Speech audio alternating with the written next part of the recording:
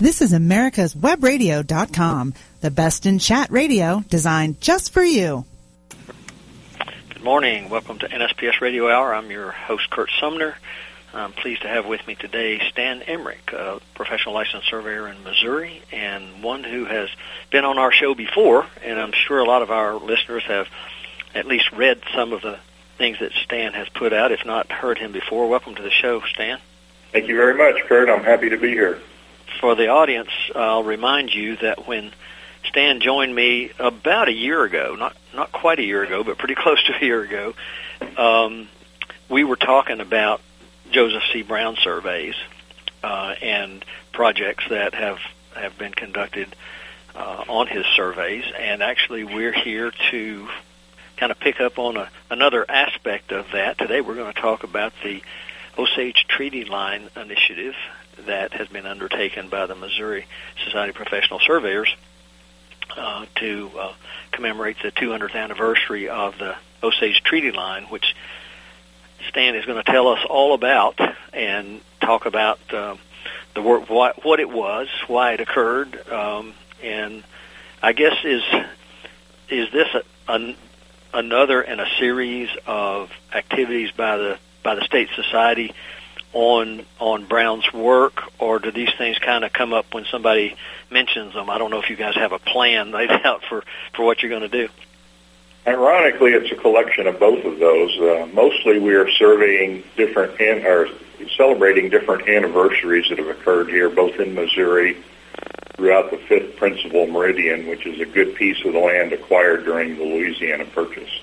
It just so happens that Brown, being the most prominent surveyor in the territory, he's involved with a lot of these activities. So this is another one of his, as you may recall from last year. What we were celebrating then, for the most part, was the 200th anniversary of the 5th Principal Meridian, and Brown was involved with running the baseline for that piece. And connected with that, we dedicated a monument to him and his works at a cemetery in St. Louis that we wanted to serve notice to everybody of his prominence both in the historical record there locally as well as in the entire state of Missouri. Now, it seems there's a number of Browns who are, I don't think we're talking about the same person. I think Curtis Brown may be the other one. Our friend out in California writes a lot about his work. I don't know if they were related in any way, or if the C in Joseph C stands for Curtis, but I don't think that's true. No, it's short for Cromwell. We also have a Norman Brown here in Missouri who's recently retired, but is also well known, probably known by a lot of folks that are familiar with surveys in this area. He was kind of the go-to guy on the history of surveying in this area for a number of years, and he also has written a little bit. I remember maybe not the first time, but one of the first times I ever met Norman was at an event in Missouri, and I think there was some cooking going on, and maybe people were spending the night out on a project somewhere, and I just remember him being out there doing some cooking. Could very well be the case. He was known for that. Yeah, that was my recollection. You know, his mold was odd to a lot of people. He looked like an old-time surveyor, kind of crusty, had the beard, liked to dress up in period piece, kind of like what the reenactors do today. And in fact, he was doing a presentation at a local seminar in St. Louis where he was waiting out in the hallways. This happened to be in a junior high school. He was waiting out in the hallway ready to be introduced, and a teacher drifted up on there and wasn't quite sure who he was and was in the process of wanting to shoo him away without really realizing the breadth and depth of that man. You know, this guy's got a master's degree in engineering as well as pronounced in history, and she just wasn't quite sure just from his appearance as to who he might be. Humorous little story that we've shared over the years. Yeah, I can understand her confusion. That's for sure. But it just goes to show you that appearances do affect people, and oftentimes will lead people to draw the wrong conclusions. That's right. Quite often, we take the book at face value without ever digging into it to see the depth of the knowledge that might be contained inside. Very, very, very true. Well, I don't know. We've got a number of things to talk about this morning, and I don't know if you want to start about the project itself, or if I know that you guys have established a bounty program for finding mileposts, and so I'll let you begin wherever you like. I'm just going to start with a little background history of the territory. The beauty of the history, both in our areas and everywhere, is how well and interesting things are connected that we don't often think of. What drove a lot of this work recently after the Louisiana Purchase in 1803 was the War of 1812 with the British trying to secure our freedom once and for all from them. And as a result of that war, a lot of the soldiers were offered military bounties, lands, as payment for their services. And as that migration from the colonies headed westward with the Purchase and the expansion of the Northwest Territory, a lot of new immigrants were coming into this territory. And the one thing the government was afraid of was obviously the interaction with the Native American tribes. And so part of that process of clearing the way for expansion was to secure titles, the Indian titles to these lands. And so this particular lines that we're talking about today, initiated from treaties with the Osage Indians in 1808 and 1809. And then a short period of time after, at the end of the War of 1812, there were several treaties near St. Louis, a place called Portage de Sioux, kind of near the confluence of the Missouri and Mississippi, where several of the Indian tribes, both in the Northwest Territory and Louisiana Territory, were extinguishing their rights and being pushed westward. Well, out of that process of this treaty with the Osage, as a new boundary was set that was going to be the first boundary line of the fledgling state of Missouri in its original petition in 1817, that the line was going to run from this Fort Osage from the Missouri River, south to the Arkansas River, and then another line was going to be struck to the north. This, in effect, was the western boundary of the United States of America for a short number of years. And in this particular case, as we'll get into a little more in depth, the story we're telling here and trying to recover is Joseph Brown runs this southern line from the fort, from the Missouri down to Arkansas. Another surveyor prominent in our history, John Sullivan, runs the northern line. And the event we're going to have at the fort on Saturday is going to talk a little less about Sullivan's line, because his line comes back through history. It defines the boundary between Missouri and Iowa and a few counties in Missouri. But Brown's line, shortly after being run, all but evaporates. It only stays in existence for a few years before it's run over by the rest of the subdivisions of the townships and sections through the territory. And that's part of the interest of the story to us. This guy makes a marvelous effort, an amazing feat to get this accomplished, and not long after that, it's gone. And you were talking about the treaties. How much evidence of those or documents from those are still around? Are they in the archives in D.C. somewhere, or are they in local archives? Or I'm sure they're in our national archives. A good deal of that work is reproduced in the American State Papers, and in the Missouri's territorial papers, at least the local stuff is. But a good portion of the history is there to be recovered. And we've actually got a few of these, in particular the Osage Treaty, we've made available on our society website. We've put a database out there to help surveyors kind of appreciate the history here and kind of get involved in some of the things we'll talk here in a minute about trying to recover evidence of this line that's been gone for 200 years. So we've made some of that available. I'm sure anyone that's interested in this would certainly be able to recover that information with a search. Now, I was just kind of curious about that because I didn't know if information about the line itself or if the line was used to mark property boundaries or whatever down through time, and so there was evidence maybe in record books or that kind of thing, or if, as you had said, the line kind of got run over by other activities. So I was just curious about how that lineage of the documentation had carried forward. It is interesting, and maybe we'll discuss this in a later segment, but there's only one township in Missouri that actually closes on this line for a number of years. They ran several standard parallels through the state at about this same time, and 3 or 4 of those will actually intersect the boundary and make notes to it. That's kind of helped us today kind of figure out where things are. But beyond that, and even in the one county that they did actually close on the line, in a number of years after that, they extinguished those monuments and pushed the rest of the township to the west, out to the current boundary of Missouri. The current boundary of Missouri is about 24 miles west of where this line would be. Mm-hmm. So for a period, Missouri is a little thinner than it is today, and then we run on further to west. So was that expansion of the line going westward, did that have something to do with the whole the public land setup sections and that kind of thing, or was there some other event that caused that? Well, actually, there were several versions or petitions for the state of Missouri that obviously drove these boundaries. The treaty with the Osage was originated about a decade before Missouri was really starting to prepare for statehood.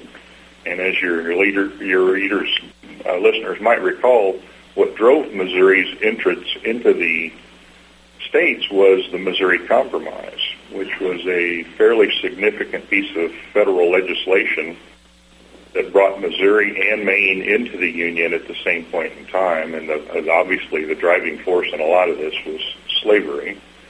And in this particular case, the compromise was to set the demarcation line between free and slave states at what amounts to the southern boundary of Missouri. It's latitude 3630, with Missouri being the rare exception that they were going to be allowed to have slaves beyond that, but nowhere else north of that line. And I'm sure your listeners are well aware that's a significant line through history, the line between Virginia and Carolinas, Kentucky and Tennessee, and actually even parts of Oklahoma and New Mexico, and that territory out there. That this is a significant line in history, and for a short period of time, this was going to be the western boundary of this area of the United States. Unfortunately, 7 years later, that's extinguished. The lines moved to the west, to the mouth of the Kansas River, and our friend Joseph Cromwell Brown also runs that western boundary of Missouri. Well, we're about at the end of our first segment, so it'd be a good time for us to take a break and come back and then get into a bit more of the detail on this particular line. So Let's go to that first break. We'll be back in just a couple of minutes. Want to know if your Schonstedt locator is still under warranty? Go to Schonstedt.com and click on Warranty Finder in the lower left-hand corner. Enter your 6-digit serial number, and it will tell you everything you need to know. Out of warranty? Click on Repair Department. But here's a tip. Before sending it in, pick up a $25 discount by going to Specials and Sales under the Buy Now tab at www.schonstedt.com. Quick Stakes is your answer to staking. Lightweight, easy to ride on, easy to use, easy to find, and won't break your back carrying them like the old-fashioned wooden stakes. Have you tried a sample? If not, get a pen and paper and write down this number, 800-438-0387, or go to quickstake.com, that's QUIKSTAKE.com, and order your samples. Ask your surveying supply dealer for Quick Stakes today. Obamacare is failing. We all know that, but you need to know why and what you can do to get us back on the right track. Visit us at ObamacareWatch.org. This is Grace Marie Turner of the Galen Institute. Join us at ObamacareWatch.org. Attention surveyors. Schonstedt announces the Maggie, the next generation magnetic locator. The Maggie combines the best features of 2 flagship Schonstedt products, the sensitivity and precision of the GA52CX and the visual display and single-handed operation of the GA92XT. Contact your dealer for details or go to www.schonstedt.com. Schonstedt, The best just got better. You're listening to America'sWebRadio.com, the pioneer and leader in chat radio. Thank you for listening. We're back with Stan Emerick today. I forgot to mention, Stan, that when we went in, that you're actually the chair of the MSPS History Committee, and you're also on the board. That's correct. Of the society. We find ourselves, and I say this because I've been not guilty, but in that same group of people, we find ourselves depending on folks for a long period of time in surveying societies, and I guess that's a good thing because we carry on some lineage and some body of knowledge that goes with us. And of course, I guess you're not as old as I am, I don't think, but some of these days soon we're going to be out of the picture. So we hope we're bringing along young people that have that same keen interest in not only the societies themselves but projects like this one. That's correct. And as you know, we wear many hats in our profession, and one of which is being a historian. We rely heavily on that history that's come before us to be able to effectively do our jobs. So it is important that among the various functions we do, being able to root back through history and find records is a worthwhile endeavor. And in this particular case, we're just trying to add to that legacy. Yeah, it's a little bit off topic, but in talking about that particular thing, sometimes it distresses me sometimes when I hear people start talking about requirements for licensure these days, and of course many of our states have the 4-year degree requirement, which is a great thing. But sometimes when you hear people talk about it, they talk about it as though getting that education is the end of your preparation for licensure, and it isn't, because in pretty much any state I know, once you get that degree, you still have to go through what I call an internship. Right. That's just, in reality, that's just the beginning of your process. I mean, exactly. All through our careers, we're finding out new things. And a lot of it has to do with being able to root through old records and find that the information that makes the decision on where you define that line or set that corner. Absolutely. And maybe later on, I want to be sure to cover the topic. Maybe closer to the end of the show, we can talk a little bit about that importance of being interested in history and not stopping at the last deed behind you, so to speak. Right. So let's get into the project itself. What was the first thing they had to do? Well, the hardest part of this, obviously, knowing the story, the background of the story, we start looking for information of the existence of this line. We've got the old GLO notes for Brown running this line, but perpetuating the evidence beyond that got to be pretty tricky. Just a little bit of a background on the line itself. He arrives at the fort in August of 1816, him and Sullivan and their crews, and they are supposed to meet up with the commissioners, delegates that arranged this treaty with the Osage, as well as several chiefs of the tribe. And they're supposed to be in agreement that part of this running this line, which this is kind of a historical aspect to lines, is you took the owner with you when you ran the line and showed him where it was. You put him on his land, so to speak. That was to be the case here, that the Greater and Little Osage tribes were supposed to follow with Brown to find out where this line was going to be so they could agree to it and, stay in their territories, avoid the conflicts with the migration of the colonials and the military people. And so out of that process, there was an agreement to meet at the fort. The two parties would head their separate ways. Brown's line was going to run south from the fort. Sullivan's was going to go upriver on the Missouri for about 20 miles to the mouth of the Kansas, and then run north for 100 miles and then east back to the River Des Moines. And Brown's case here, he's in charge of not only running the southern line and a piece of land around that called the Fort Square, we'll talk about in a minute, but his instructions were to determine first the latitude of the fort and also the variation of the compass that they both would run on. And that's an interesting little piece of the story here hopefully we'll cover in a bit. But He spends a few days at the fort trying to determine variation. Goes through several sets of calculations to determine what this line's going to be that he runs.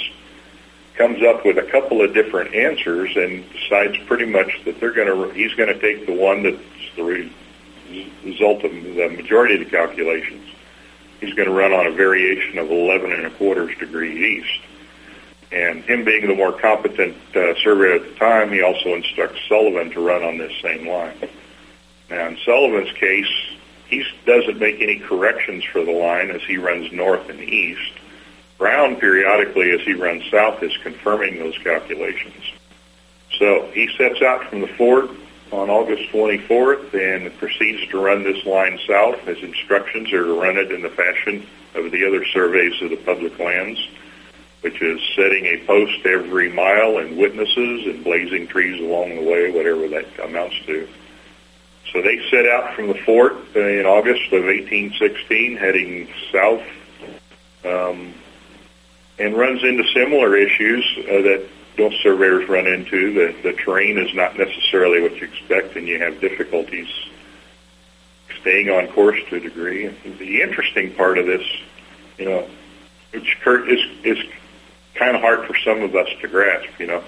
Today, if I'm driving from St. Louis to Kansas City, I pretty much know what to expect along the way. These guys are out here in 1816, virtually in virgin territory to them, having no idea what they're going to run into. So as he heads south across Missouri here, he runs into a wide variety of types of lands. He starts out near the fort, and it's nearly all prairie for the first third of the journey. And then he starts entering the Ozark Mountains, which is not huge mountains by certain standards, but certainly rugged enough to cause difficulties trying to measure. And eventually ends up in the cane fields in the bottoms of the Arkansas River to the point where the line's just too dense for him to even cut through. So the whole process of running this line for him is a peculiar experience in that it's not like what he was used to. This is a surveyor, literally a colonial surveyor, grew up and was educated in Virginia, was far more familiar with the descriptions and land layouts back there, and as he comes west here, now he's caught up in this rectangular system where cardinal directions are more important. And fortunately, he was well trained in mathematics that he was able to make those calculations, determine the directions, the variation of the needle, and do an amazing job of staying on course here. In fact, we find later on in this story that most of the surveyors that follow behind routinely run the sectionalized land on a variation of about 8 degrees east and north. And we find out today that a lot of those lines are about 2 or 3 degrees out of true north. And Brown's line, amazingly, on his first half of the journey, or first third of the journey down there, he's only within about 1 degree of true north, and he makes a correction at about the 85th mile, about a third of the way down, pulls himself back within half a degree of true south, which is a phenomenal feat run in 1816, in my mind. So, to that end, this guy clearly knew what he was doing, and was able to run a party through this hostile environment where people are pretty much, not wanting them there, and they managed to successfully complete this mission in a span of about 45 days, which is an amazing feat, averaging more or less 6 miles a day through some fairly rugged terrain along the way. But, I think that is part of the effort that we surveyors today don't necessarily appreciate. Yeah, 6 miles a day. I'm thinking about equipment and process and all those kind of things is actually pretty remarkable to me. I mean, I can remember long before we had the kind of equipment we have today, back when we were still using transits or even early versions of theodolites, through some, and of course I'm a Virginian too, so I'm proud to know that Mr. Brown was a Virginian, but through some of the mountainous land where I grew up, 6 miles a day, even when I began 50 years ago almost would have been pretty remarkable. So that sounds like a pretty big feat to me. I challenge any of us, our surveyors today that have their ATVs and GPS equipment, to be able to maintain that kind of a schedule through this kind of terrain. I doubt that we'd have much success doing that. Oh, by the way, I was curious in reading in some of the books about some of the historical surveys and the number of people who were involved in the process, and we think about survey parties in our own mindset of what we know them to be. But I'm going to assume that this probably was a fairly large group of people too, with all the ancillary folks you need just to keep yourself going. Right. I think at the end of his notes, he has, besides he himself and the deputy, there's 8 members of this party. I suspect they were supposed to have more, but that's probably about what they ended up with. Yeah. And actually, that sounds like a pretty small number if you think about it. Right. For a lot of reasons. Yeah, to not only just doing the work, but to supply the crew and all the other ancillary equipment that you need to get this done. That's a pretty small group, actually. Oh, absolutely, and I'm certain even from the perspective of provisions they needed along the way, food, whatever, somebody has to be taking care of that too. And with that smaller group, that's even more remarkable to me. Yeah, and then when you add a little piece on top of this, that the year they did this, 1816, is historically known as the year without a summer. From that period in time, there's reports of ice in the river in May, snowing in June, and a peculiar phenomena in their records they refer to as a dry fog, where the sun was so obscured that you could see sunspots with the naked eye. Wow. It appears that was probably the result of a volcanic eruption in Indonesia the year before, so probably that might have been a massive ash cloud. Mm-hmm. But compound that on the environment there, that really affected the crops that year to the point where the price of grain skyrocketed before this. So not only did they have to secure those crops and grain and so forth, and for them and their animals, but on top of that, probably foraging for food wouldn't have been any easier. It was probably a pretty tough year in general. We don't see that in the notes anywhere, but painting the bigger picture of the remarkable effort it was here, that only magnifies the story, in my opinion. Oh, without a doubt. Well, believe it or not, we're 10 seconds away from our next break. So before I get into my next question, or we go any further, let's go take that break, and we'll be back in a couple of minutes. Attention surveyors. Schonstedt announces the Maggie, the next-generation magnetic locator. The Maggie combines the best features of 2 flagship Schonstedt products, the sensitivity and precision of the GA52CX, and the visual display and single-handed operation of the GA92XT. Contact your dealer for details or go to www.schonstedt.com. Schonstedt, the best just got better. Don't be hoodwinked by the left, who wants you to believe the fairy tale that we can power America on butterflies, rainbows, and pixie dust. I'm Marita Noon. Get the truth about energy on my show, America's Voice for Energy, only on America's Web Radio. Quick Stakes is your answer to staking. Lightweight, easy to ride on, easy to use, easy to find, and won't break your back carrying them like the old-fashioned wooden stakes. Have you tried a sample? If not, get a pen and paper and write down this number, 800-438-0387, or go to quickstake.com. That's QUIKSTAKE.com and order your samples. Ask your surveying supply dealer for Quick Stakes today. This is Lawyer Liz. Join me each week as we discuss drones, the Internet of Things, and all the technology in between. It's Buzz Off with Lawyer Liz, Wednesdays at 2. Want to know if your Schonstedt locator is still under warranty? Go to Schonstedt.com and click on Warranty Finder in the lower left-hand corner. Enter your 6-digit serial number, and it will tell you everything you need to know. Out of warranty? Click on Repair Department. But here's a tip. Before sending it in, pick up a $25 discount by going to Specials and Sales under the Buy Now tab at www.schonstedt.com.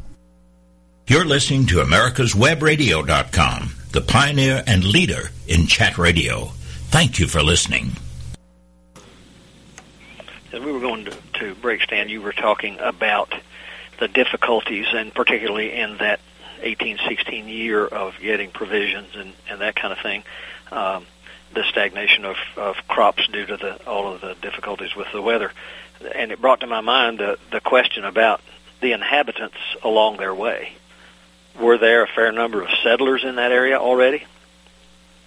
Not too many had reached quite this far. About 90 miles downriver from the fort, there's some fairly significant soils or good growing ground for that a lot of the settlers were heading towards. As you head south from this area, you're pretty much into the Ozark Plateau, and so the ground is less adapted to farming, so they weren't too many down there. Fur traders and trappers would have been entering this area, but not the settlers or farmers that we know of. So I guess part of that story, go ahead. too, I was just going to fill that in. Part of what was driving this rapid expansion to the west was as a result of those bounty land programs. Originally, Missouri wasn't going to be part of that system. They had land set aside in Arkansas, in Illinois, and in Michigan for this bounty program for the soldiers. But as they expand west, they start to discover the quality of the land in the areas. Some of those areas weren't considered fit for farming and habitation, so they expanded this area in Missouri along the Missouri River, knowing there'd be fairly decent soil there. That was kind of a quick addition to this process, and so when the federal government decided to implement this particular area into that program, it kind of drove the expansion even quicker. So that was some of the reasons some folks were already there. Yeah, you were talking about the land and getting into the mountains there. It reminded me of a term I used to hear my grandfather use. He would always talk about that piece of land being less tenable than another. Right. And that just brought back that memory to me when you were saying that. Before we get into talking about the evidence for the line, I noticed in the article that you had written there was an incorrect or maybe a premature statement about the demise of his party at some point. Yes, at the end of his journey, he ends the journey in October of 1816, and they proceed to return to their base, which was St. Louis. Well, obviously, that's a pretty good float down the Arkansas River and back up the Mississippi.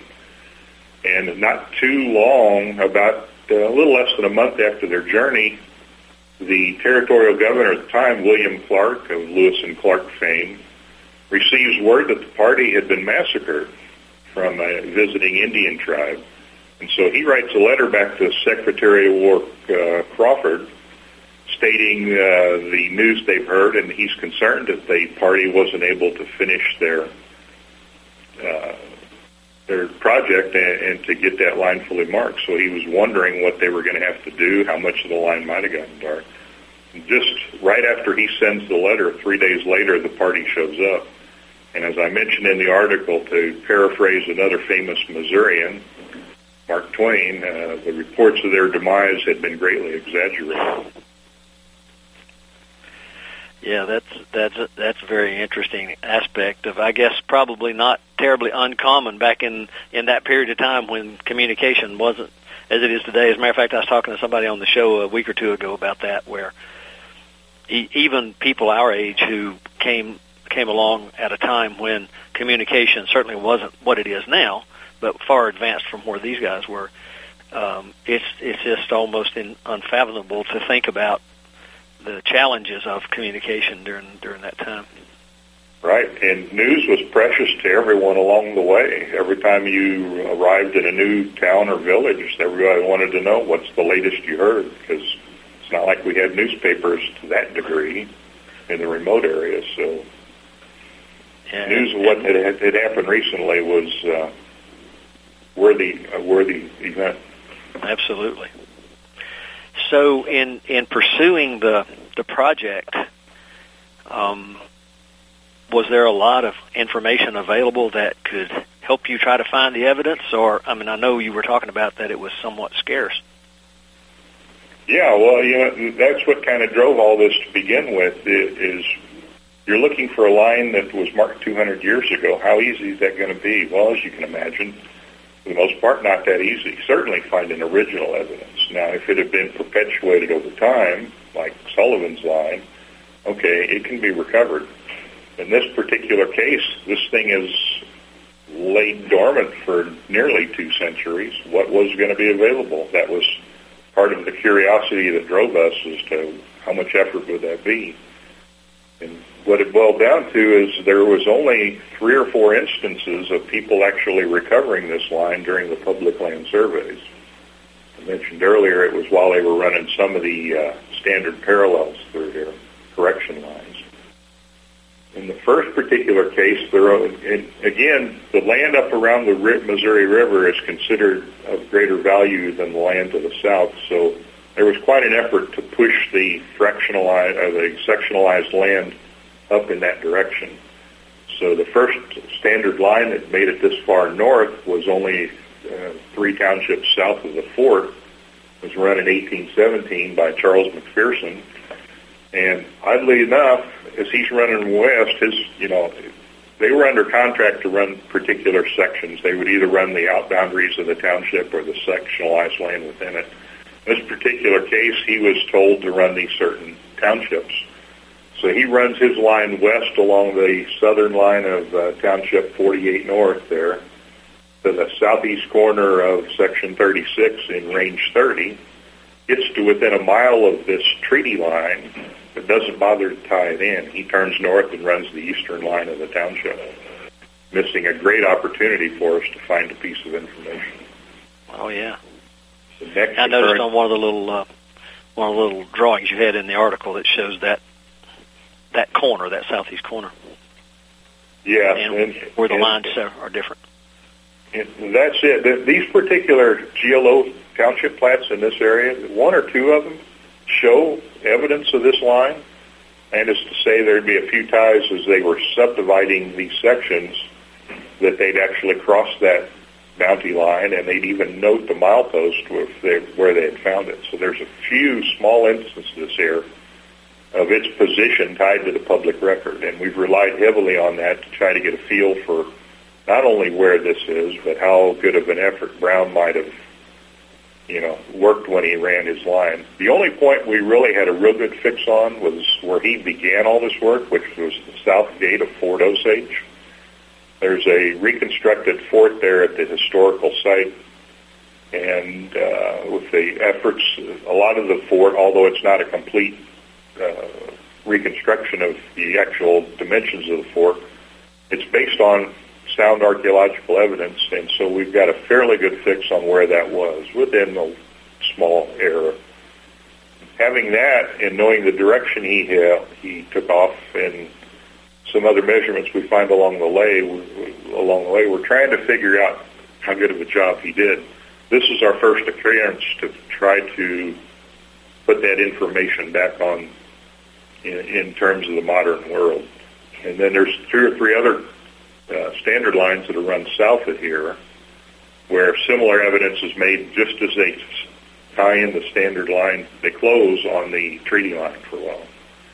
So we used some of that evidence that we found out there. We had surveyors out in the western part of Missouri go out and look for some of the current government corners for those sections, and we tied those down and kind of did the math from the plats to kind of put projected points out on where this line would have been. And with this little bit of information and the use of the PLS system, the Public Land Survey system on Google Earth, PLS-CE, we also would project coordinates on some of those corners to try to use as a mathematical check as we kind of build this system back into place. Literally what we've got is only 4 or 5 ties spanning about 30 miles apiece running north and south from the fort, or south from the fort, that we've even got any kind of effort of getting close to where this might be. And as it turns out, based on that information, we feel like we've got a pretty good search locations. We've built out a small database.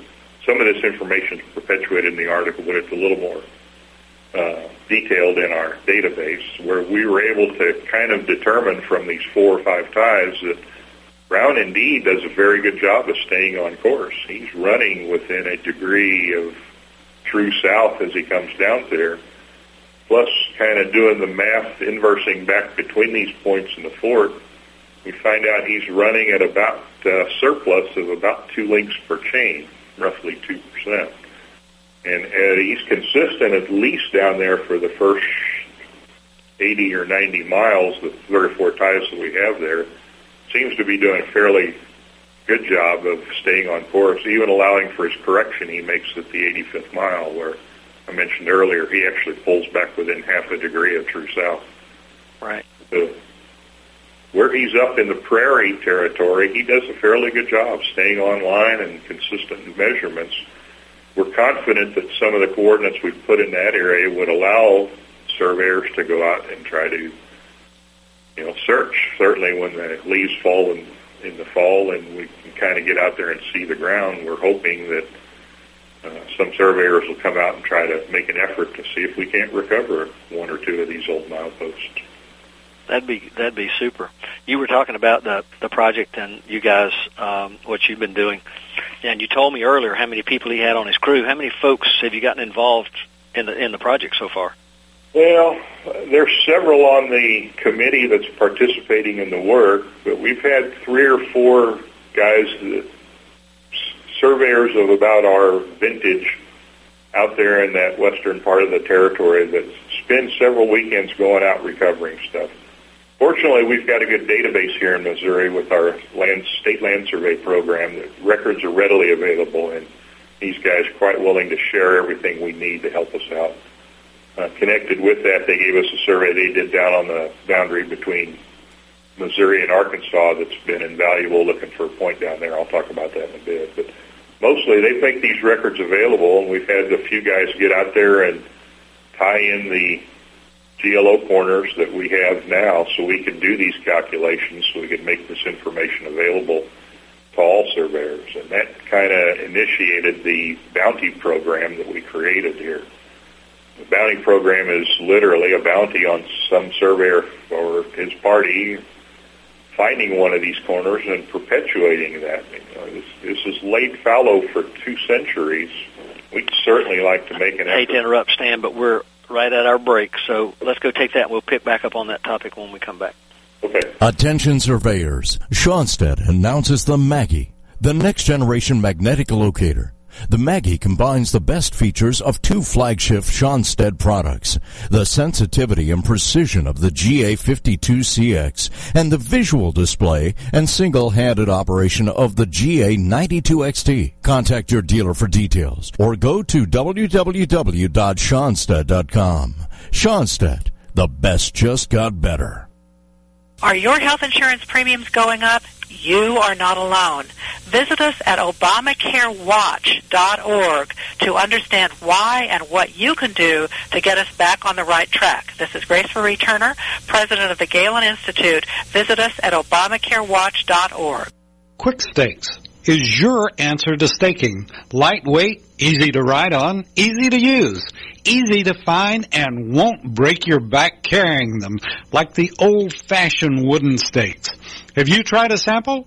If not, get a pen and paper and write down this number, 800-438 888-346-0387 or go to quickstake.com. That's QUIKSTAKE.com and order your samples. Ask your surveying supply dealer for Quick Stakes today.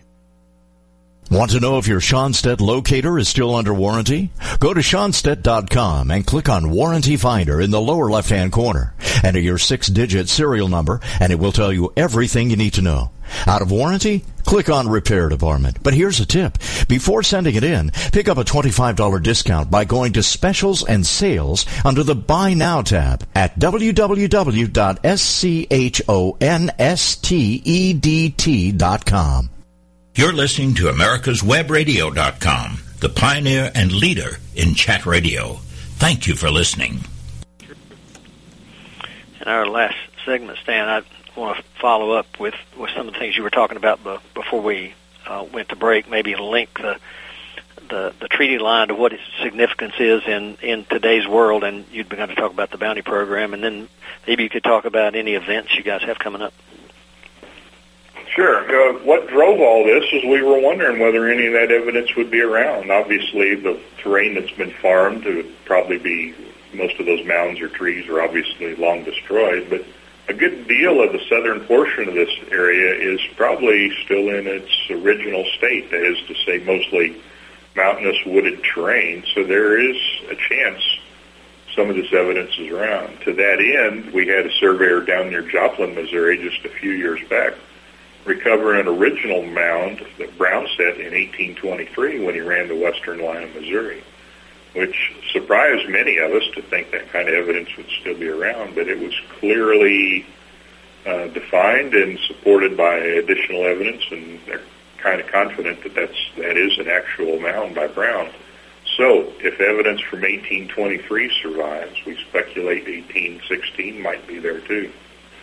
So the program we initiated, this bounty program, was to offer a bounty to surveyors to kind of get out and look for these points. And should we fortunately run across one, we're going to add stipends on top of that to help them perpetuate that evidence, do a corner restoration document, collaborate on an article suitable for publication, perhaps even do a presentation at one of our annual meetings. So we've tried to make an attractive offer here to get surveyors out there in their free time or on their weekends to go look for evidence. Did the discovery of that mound that you were just talking about give you some evidence perhaps to assuming that the same surveyor would use the same kind of markers, or did you already have a pretty good idea of what to look for from his 1816 survey?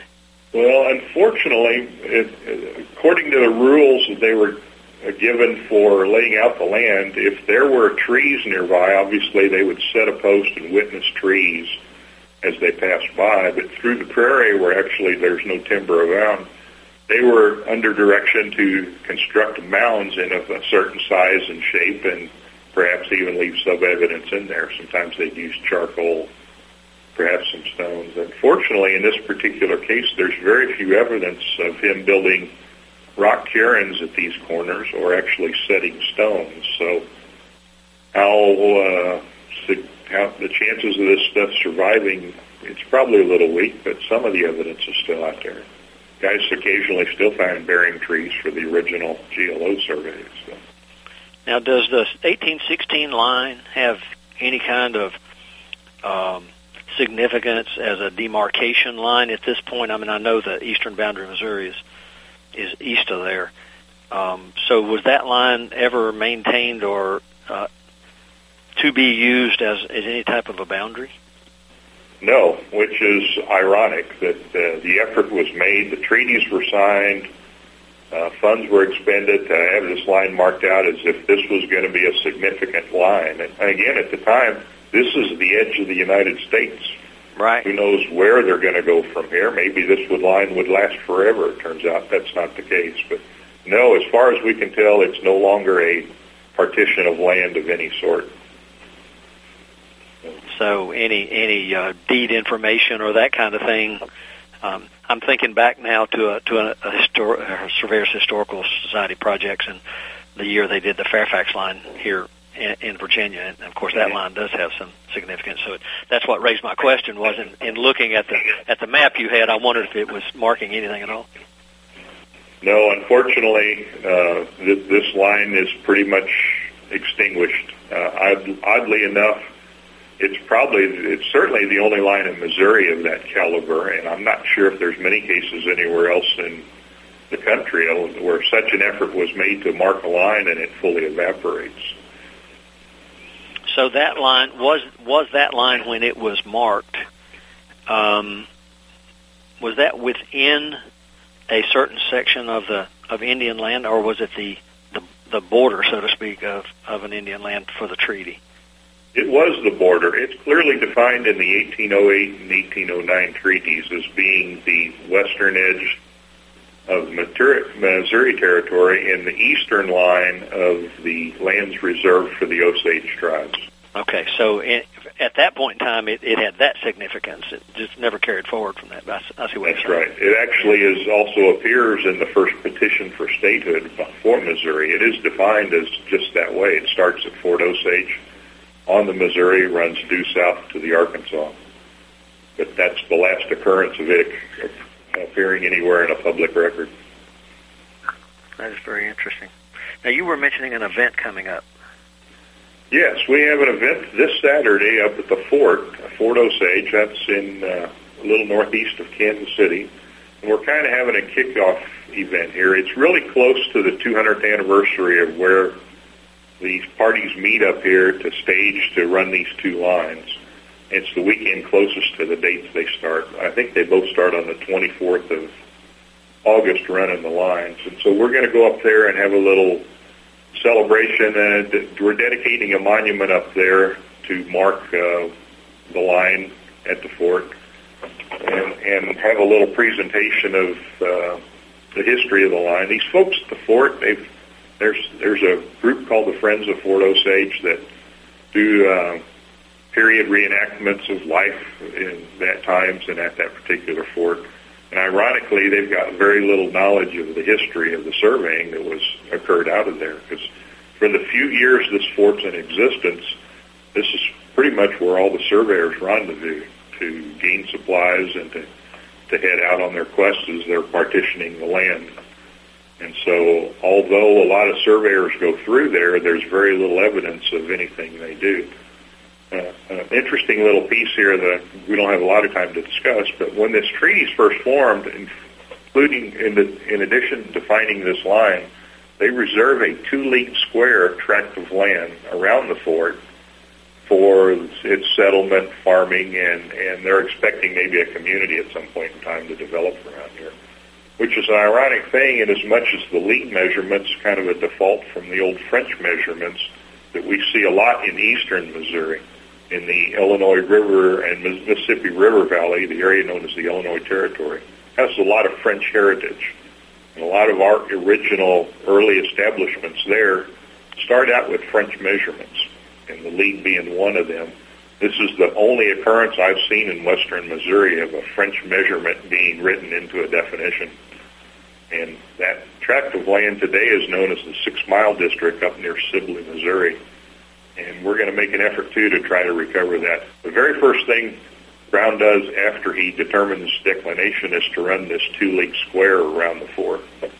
And so we've got some evidence there that we're also going to be searching for to see if we can't define it. Unfortunately, again, when the land's sectionalized, they pretty much run right past that. So this area known as the 6 Mile District is mostly in name only. That locals there know of its existence, but they don't really know where it is. So with those existing pieces of evidence, they should have stuck with what we did here in the colonies and just have our lines run wherever they are rather than be in squares, I guess, right? Well, up in that area, it might have worked out better. Again, too, there's a lot of Spanish land grants that are east of here, not quite out to the fort, but a little further east of there, that date back to before the Louisiana Purchase. Land was possessed out there to a degree. Petitions were applied to the Spanish government to acquire tracts of land out there to farm on. So some of those old boundaries linger east of here, but never out quite this far west. Right. just this conversation that we're having here just, I think, points out and exemplifies a bit the importance of history, not only to the country and the public, but certainly to surveying. Yeah, I agree. It's, as we mentioned earlier, that it's part of our job. And in my particular case, I've always had some interest in history, but this has certainly allowed me to expand on that. I find myself even more curious about the things that came before. Yeah, I would agree. Well, what have I left out? We've got a few minutes left here, so I don't want you to go away having something on your mind we haven't talked about.